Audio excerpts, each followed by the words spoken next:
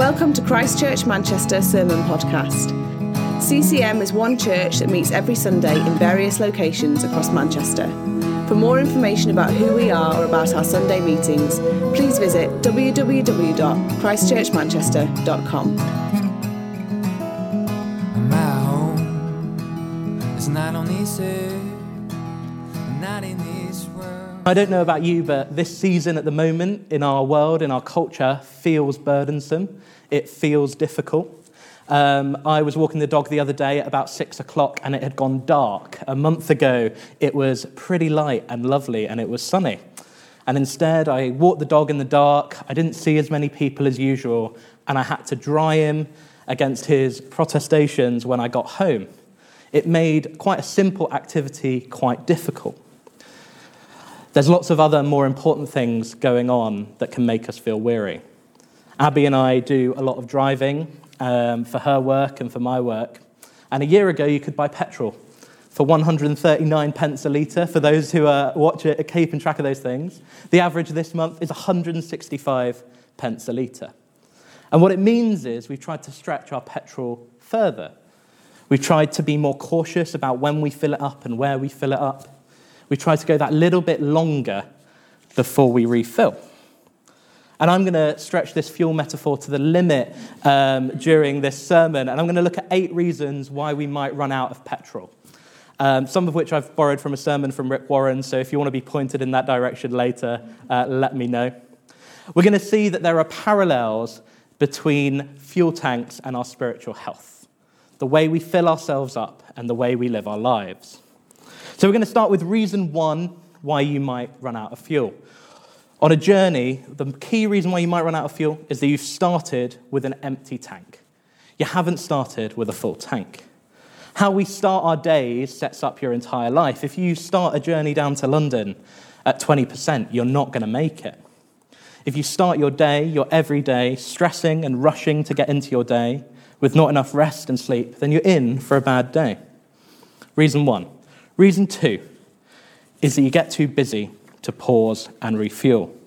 We know that we're busy, we know that you need to refuel, and you don't take the time to stop and do it. In this event, you're probably looking at that little dial that tells you you're running out of fuel and thinking, I can just push it a little bit further. I'll push myself on and deal with it later. In life, as on a journey, you need to build in regular periods of refueling, spiritually and emotionally, or you're going to run out of fuel. Reason 3 is that you've become unaware of the leaks that are happening in your car. Cars run out of petrol when there's a leak, and it's easy for those to develop without us noticing, especially now as cars get more and more complicated and we don't always understand how they work. And in our lives, there are kind of 2 categories of leak that can seep in. You've got relationships and you've got responsibilities. I'm sure all of us sitting here today have examples in your life of relationships that are draining. Sometimes that becomes clear from the moment you meet someone that they're going to drain your life. But often relationships become draining over time, and they slowly take away your joy, your enjoyment, your peace. And responsibilities can do exactly the same thing. The more responsibilities you pile up in your life, the more places that you might spring a leak, spreading yourself thinner and leaving yourself exhausted. And reason 4 that you might run out of fuel is ignoring the owner's manual. If you own a car, you can picture it right now. In your glove box, unread and unloved, in pristine condition, is a manual on how your car works. Many of us only seem to open it when there's a problem with the car, right? A few of you are giggling, laughing. I think you can picture being at the side of the road going, why on earth is this light on? And the creators of the car have tested it over and over and over again, and then put in the manual exactly how big your car tank is and exactly how far it can go when it's full. The creators knew exactly what that tank could manage and have provided you that information, but you've set out on the journey without even looking at it. Abby Allsop's having a giggle. You might well have faced that problem. We have an owner's manual for life. You can see where this is going. We have the Bible. And if we ignore that owner's manual, we're going to run out of fuel. God has given us a certain size tank, and we have to kind of live with that. If you don't, you're going to push your body, your mind, your life beyond its limits. One of my favorite verses in the Bible that I struggle with putting into place is that it says that every 7 days you should take a full day off. It's right in the beginning, close to in the Ten Commandments, right next to don't murder and don't commit adultery. It's right there as one of the main things in our life. It's how we keep our engine in good condition. A Sabbath is for rest. It's to refresh our soul in worship. It's to invest in our relationships and revitalize our life. I don't know about you, but I like the idea that it's biblical, that if you're exhausted today, the best thing you can do for your spiritual life is go home and take a nap after this service. Rest yourself. It's been a busy week, and I'm really considering doing it myself. And so, reason 5 why you might run out of fuel. The faster that you drive, the faster you're going to use up your petrol, right? So imagine that you're driving down the road at 40 miles an hour, and someone speeds past you. They're going to get to the same place. They're going to get to the same destination. They're going to get there a little bit quicker, maybe. Or they're going to use up their fuel and get stuck, because going faster takes more energy. Hurry depletes our emotions, our energy, and empties our tank much faster than taking things steadily. And that's a question we can all ask ourselves. What is the speed of our life right now? If you're going at record speed, do you really think you can make it to your goal? And then reason 6 why we might run out of fuel is getting distracted and not seeing the warning signs. When you're driving, there are those little dials that come up right in front of you, and they tell you how much petrol you have left. But it's easy to be so focused on the road and the destination that you don't look down and notice them. Or maybe you do notice them, but you choose to ignore them because you don't want to deal with it, or you're hoping that they're exaggerating, that you can go a little bit further than the red zone says. And there are similar warning signs in our lives. I don't know about you, but for me, sleep is a key warning sign that I need to stop. If I'm struggling to sleep, it means I've taken on too much and I'm struggling. And the last few nights, I've had a few rough nights of sleep, and it's a good sign that the responsibilities in my life have built up. I'm doing too much, and I need to slow down and rethink what I'm doing. I might need to go and take that nap after this service. For other people, you're going to have different warning signs. For some people, it's going to be irritability. How are you communicating with the people around you? How are you finding what they're saying and doing? Friends, spouses, or co-workers, they're going to be the victim of your warning signs going off, and they're going to be the ones to notice. It's important to listen to those signs. And then reason 7 why we might run out of fuel is overloading the car in the first place. You're carrying too much stuff. Very simply, the more you put on your plate, the more you put in your car, the heavier it is and the more energy you need to get to that destination. And it's easy to get to that point. You don't overload all at once overnight. You add one thing here, a new commitment, a new relationship, a new project at work, and they build and they build and they build until they occupy all the space in our tank and weigh us down. When I was younger, I was a little bit obsessed with fire, and not in an arsonistic way, but when we go down at Christmas to my aunt's house, she had this big open fire, and I would like to pile it high with coals and all the different things you can put on it. But the problem was I'd pile it so high that there wasn't enough space for oxygen to let it breathe, and the fire would go out. Deciding what to take on, what to put on your plate, and what not to are just as important as each other. And finally, reason 8 why you might run out of fuel is pride. The faster we try and accelerate, the more we assume that the limits don't apply to us, the faster we run out of fuel. I want you to imagine that you're on the Kingsway into Manchester, and you've reached a red light in your little car. Next to you is a black Audi A1, and they're revving their engines. They're revving and they're revving. They want you to notice that they're sitting in their little Audi. And as soon as the light goes green, they accelerate rapidly and speed off. Invariably, they get caught at the next lights because they're going too fast, and you catch up with them. But in that time, you'll probably use double, triple the petrol you have. It's a complete waste. It was about showing that they could go faster, not actually getting to their destination faster. Ego is going to cause you to get a really empty tank really quickly. So we've sped through 8 very petrol-heavy metaphors on how we can run out of energy and run out of fuel. And we've seen how they can kind of spiritually mirror our lives. But luckily, we're not going to end there. That would be a strange place to finish. But we're going to explore how we can keep our tank full, lower our burdens, and make it to the destinations that God has in mind for us. We're going to use Matthew 11, verses 28 to 30. So if you have a Bible, turn to that. If not, it will be. Yes, it is behind me. Mark is doing a fantastic job this morning. It says this: "Then Jesus said, 'Come to me, all who are weary.'"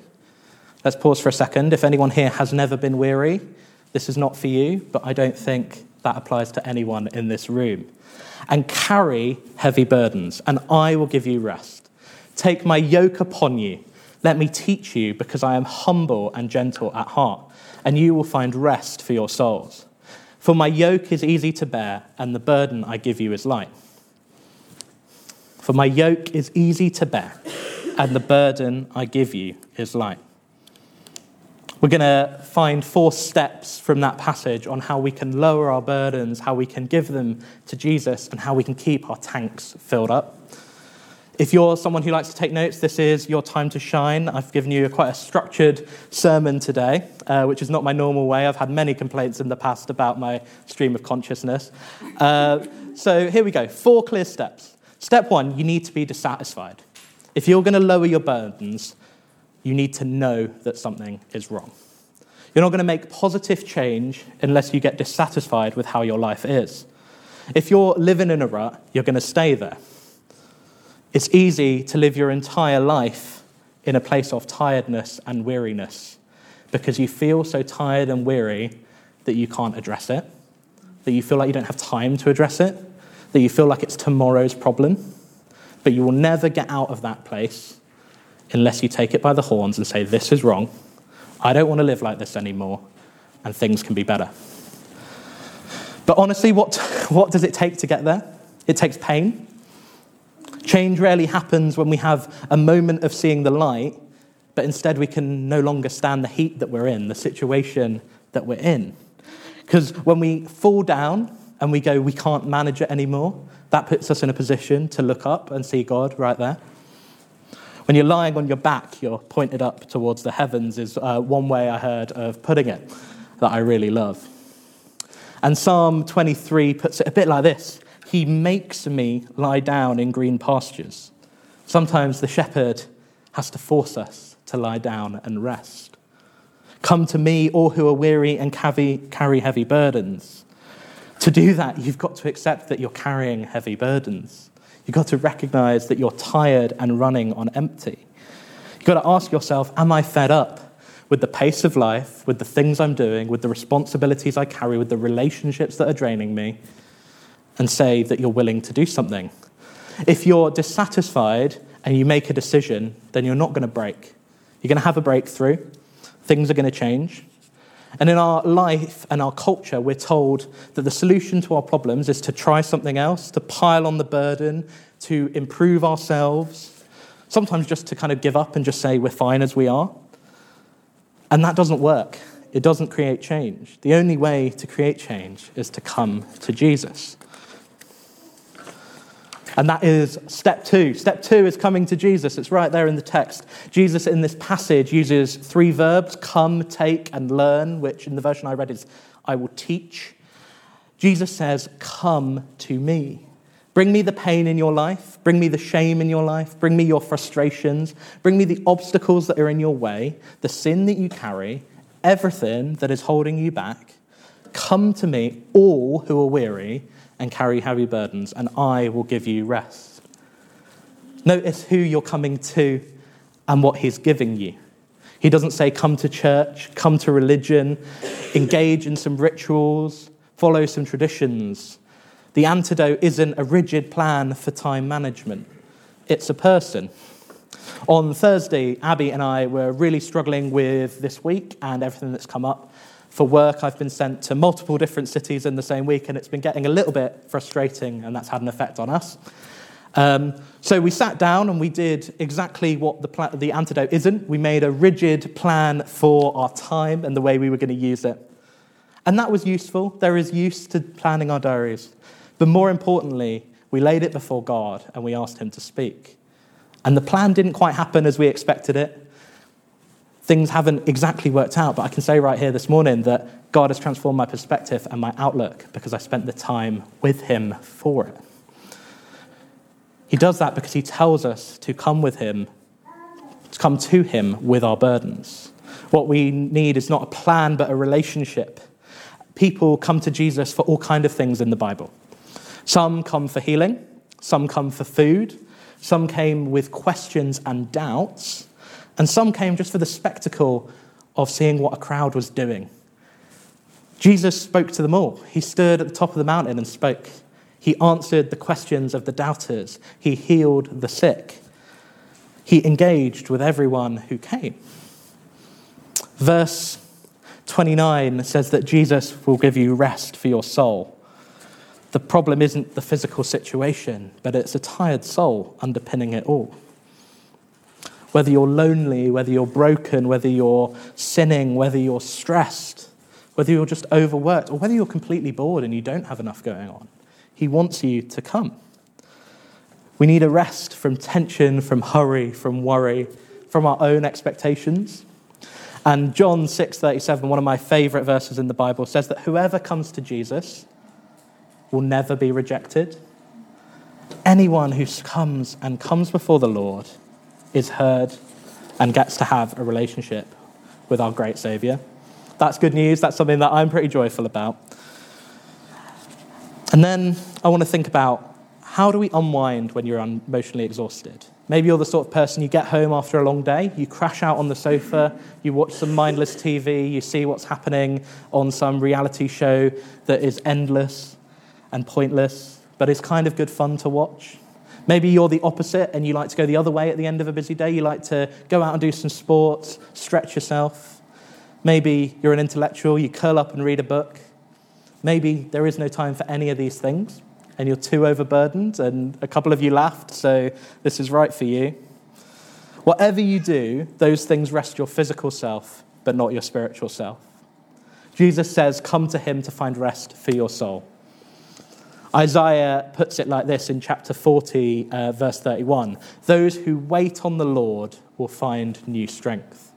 It's the opposite of what our culture tells us to do. We're bombarded with messages that we need to improve ourselves, to try more and have more, to do more, to solve our own problems, and that will make us happy. The message that Jesus has in this passage and throughout the Bible is, come to me, listen to me, wait on me, and there you're going to find healing, you're going to find rest, and you're going to find strength. And that takes something from us. Step 3 is to lower our burdens, is to give up control. The reason that you are overloaded is an attempt to control everything for yourself. The greater you'll need to control things that are happening, the more stressed you're going to be. And sooner or later, you're going to realize that the most important things in your life are beyond your control and down to God. The only thing that God asks you to control in your life is yourself. Self-control.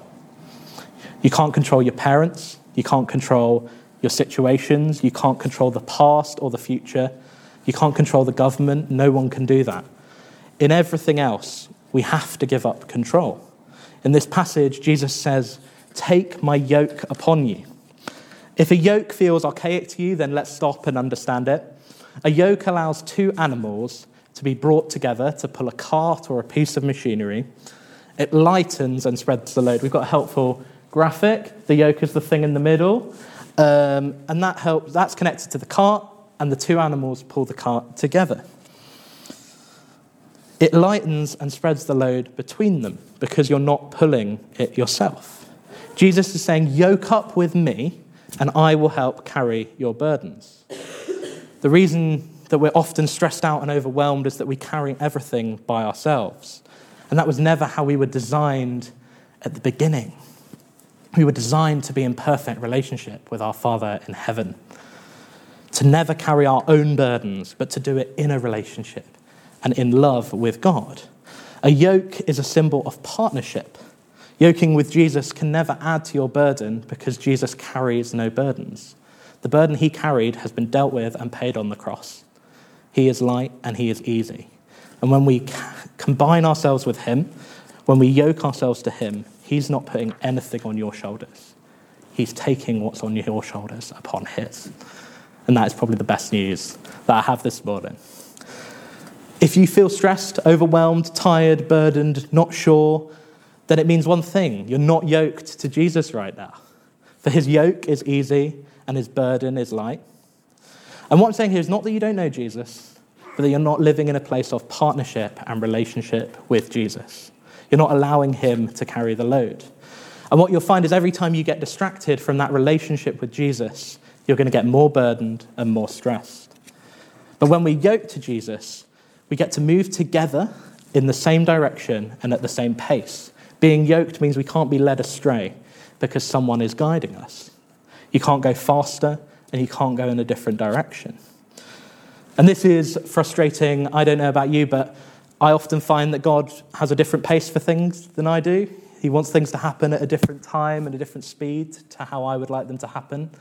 Maybe you're thinking about moving job or moving city or entering into a new relationship and it's not happening for you. And that is frustrating and that is difficult.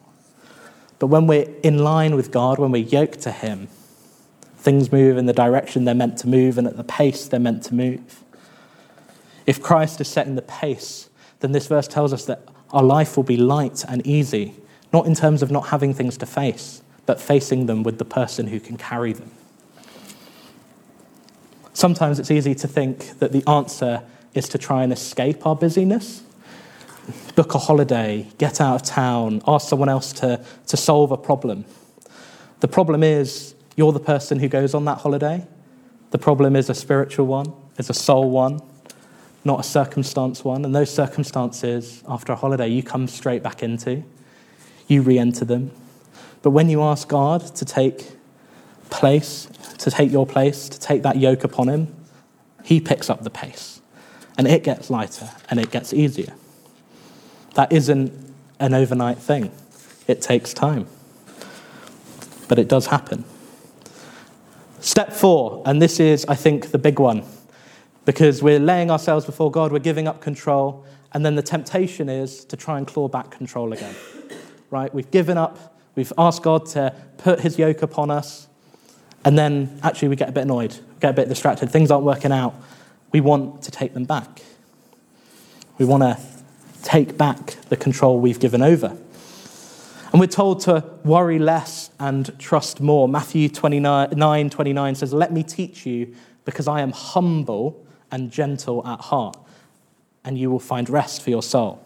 Gentleness and humility is the answer to trust.